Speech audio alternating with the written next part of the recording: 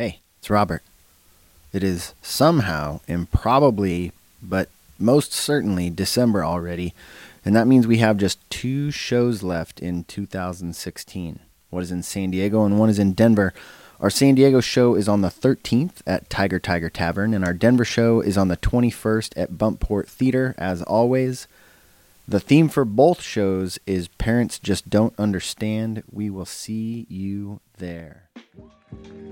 Next storyteller. All right, next storyteller. Next storyteller. Our next storyteller. Welcome to the Narrators Podcast. This podcast collects stories that were told at The Narrators, a monthly storytelling event that features people telling true stories based on a theme.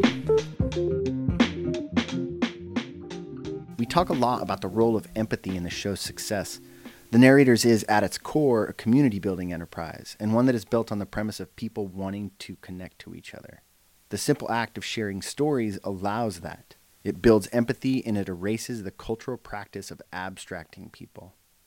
And make no mistake, we do live in a culture that abstracts people into binaries that behave predictably according to that which we ascribe to them.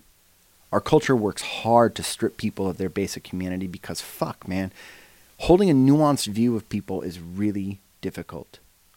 At our most aspirational, the show works to illuminate the humanity in all of us.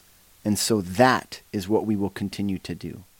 We plan on doubling down in the coming months, planning events with and sending our support to other organizations who work tirelessly to assert and elevate the humanity and dignity of people who are far too often kept at the margins by the ruling classes.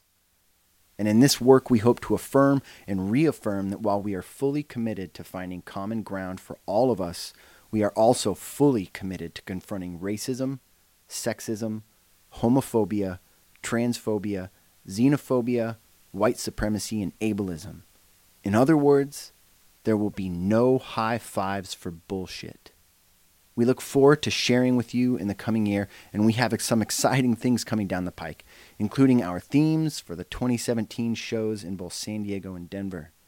Stay tuned here and on our Facebook page for more as it develops. And now I think I'll shut up and share with you this week's story, which comes to us from Brooke Pillifant. The bio she sent us was so good that I'm just going to steal her words as an introduction.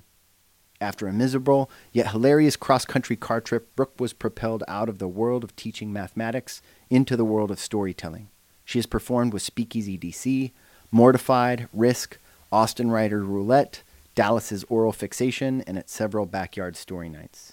Currently, Brooke is founded a non-profit, Down South Word of Mouth, dedicated to merging her love of social justice with storytelling to provide a voice for those who often go unheard in our communities. And when she isn't on stage, she occupies her time with 4 kids, shooting pool, roadside adventures, and welding. The story was recorded live at Tiger Tavern on October 11th, 2016, and the theme of the evening was tricks. Enjoy. Is that good for you? Yeah, that's awesome. All right. Oh, let's see.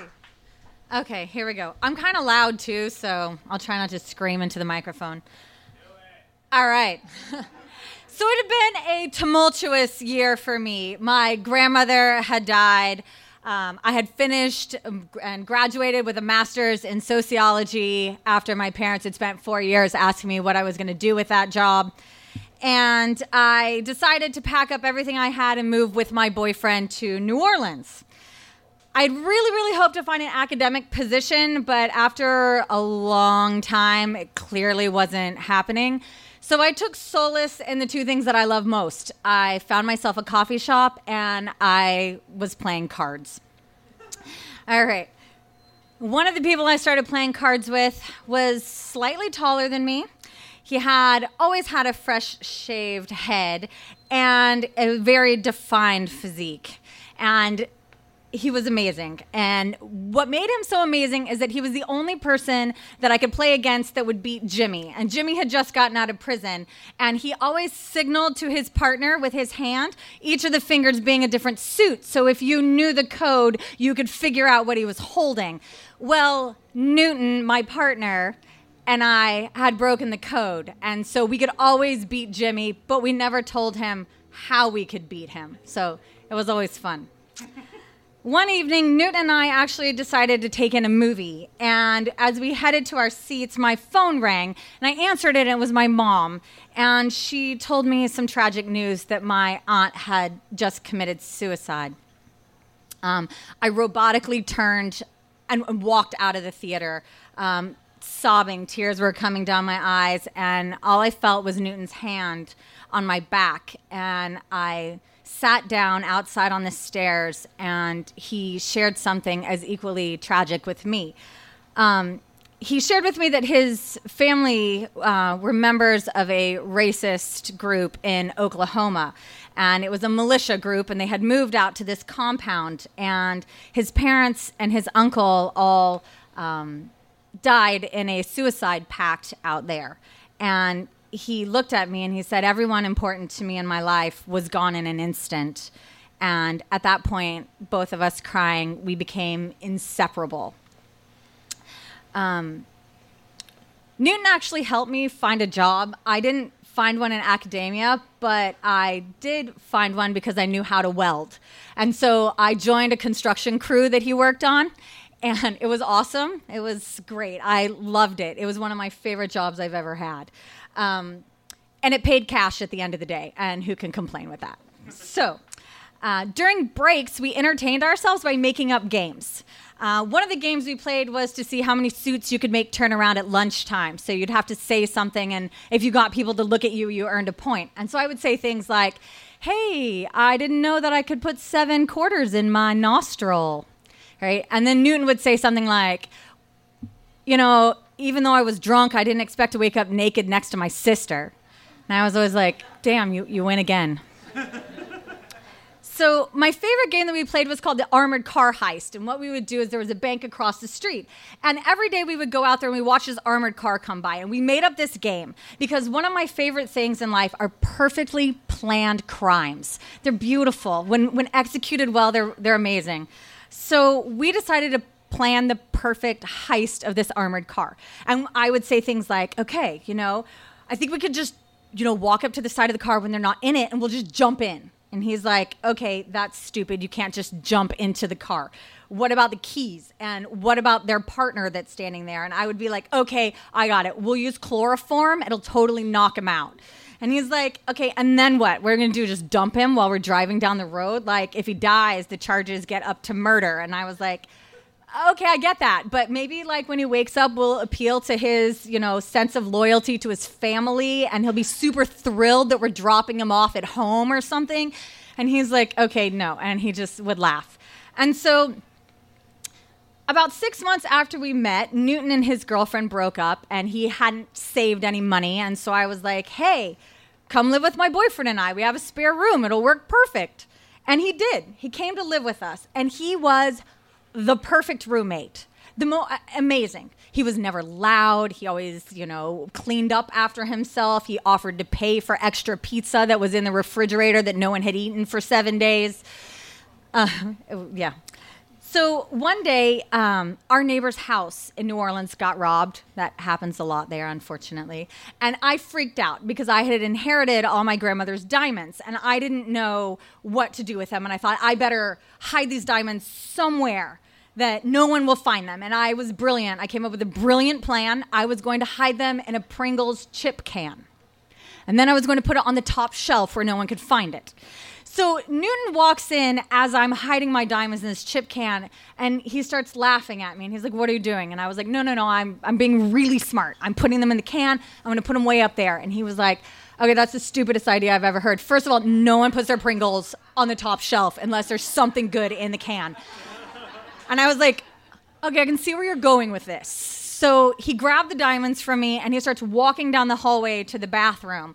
And I'm like, what are you doing? And he reaches under the sink, and he pulls out a tampon box.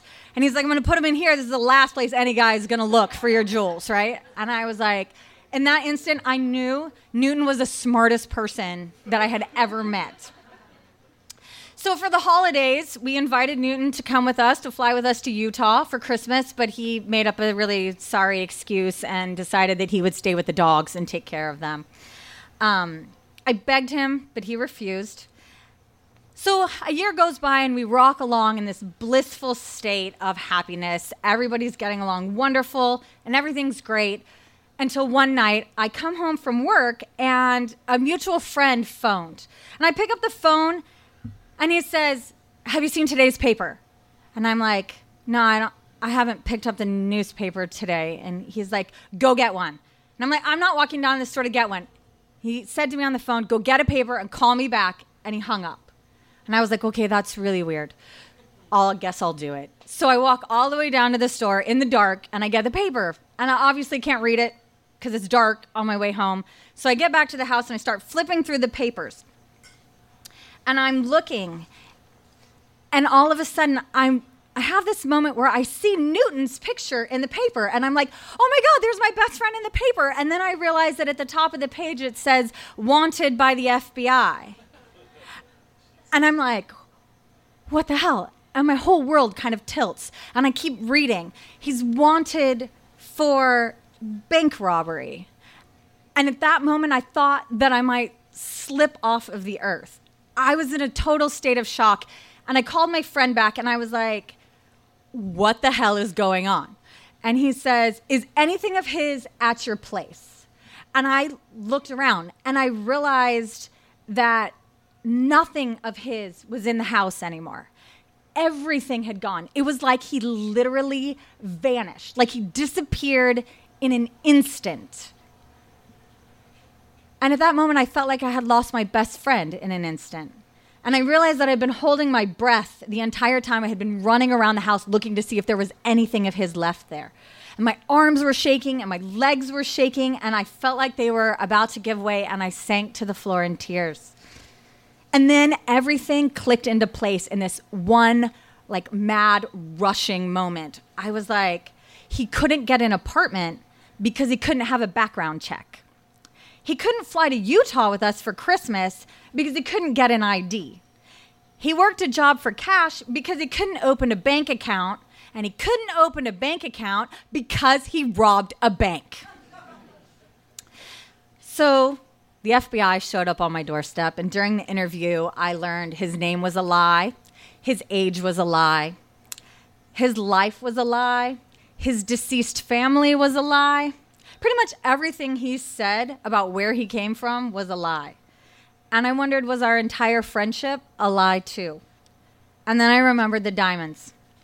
And I ran to the bathroom as fast as I could, and I ripped that tampon box from underneath the sink, and I shoved my hand inside of it, and all of my diamonds were there, every single one of them. And I realized I hadn't lost my diamonds, and I hadn't lost a friendship. In fact, Newton might not have chosen to share the facts of his life with me, but he did share the qualities of his friendship with me. And that to me meant that our friendship was real. So for a long time, I thought Newton would get back in touch with me. And I was really excited about that. I thought there would be this amazing clandestine meeting that he would divulge the details of all of his larceny to me. And it never happened. Often I'd look around and I would see someone in a crowded room and I would think it was him, and I would walk up behind them as fast as I could, and I would look at their arm, because along his left arm ran a tattoo that said "Revolution," but the tattoo was never there, and it was never him. I did read later on the internet that he was apprehended and he did go to jail. And for a while I contemplated getting in touch with him and writing him a letter, and I would sit down and I would start to write it. But I never sent it. I never sent it to him.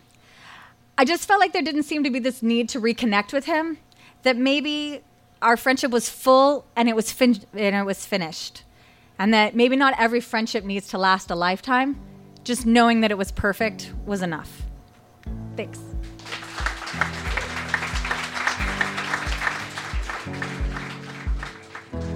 That's Brooke. Give it up. Narrators is produced by Robert Rutherford, Mary Robertson, Aaron Rollman, and me, Ron Doyle. Our intern is Sydney Crane. Our theme music is by Whalehawk, and our founder and executive producer is Andrew Orvidal. A very special thanks to our amazing sponsors: Legal Pete's, Greater Than Records, Sexy Pizza, Sexbot Comedy, From the Hip Photo, and Breckenridge Brewery. If you haven't already, please subscribe to this podcast on iTunes, Stitcher, or your favorite podcast app. and join us at one of our live monthly shows, which take place every second Tuesday of the month at Tiger Tavern in San Diego, California, and every third Wednesday of the month at Buntport Theater in Denver, Colorado. Both shows start at 8 p.m. and are always free to attend. You can find us on Facebook or Twitter, and for past episodes, photos from our live shows, and a list of our upcoming events and themes, please visit thenarrators.org. Thanks for listening.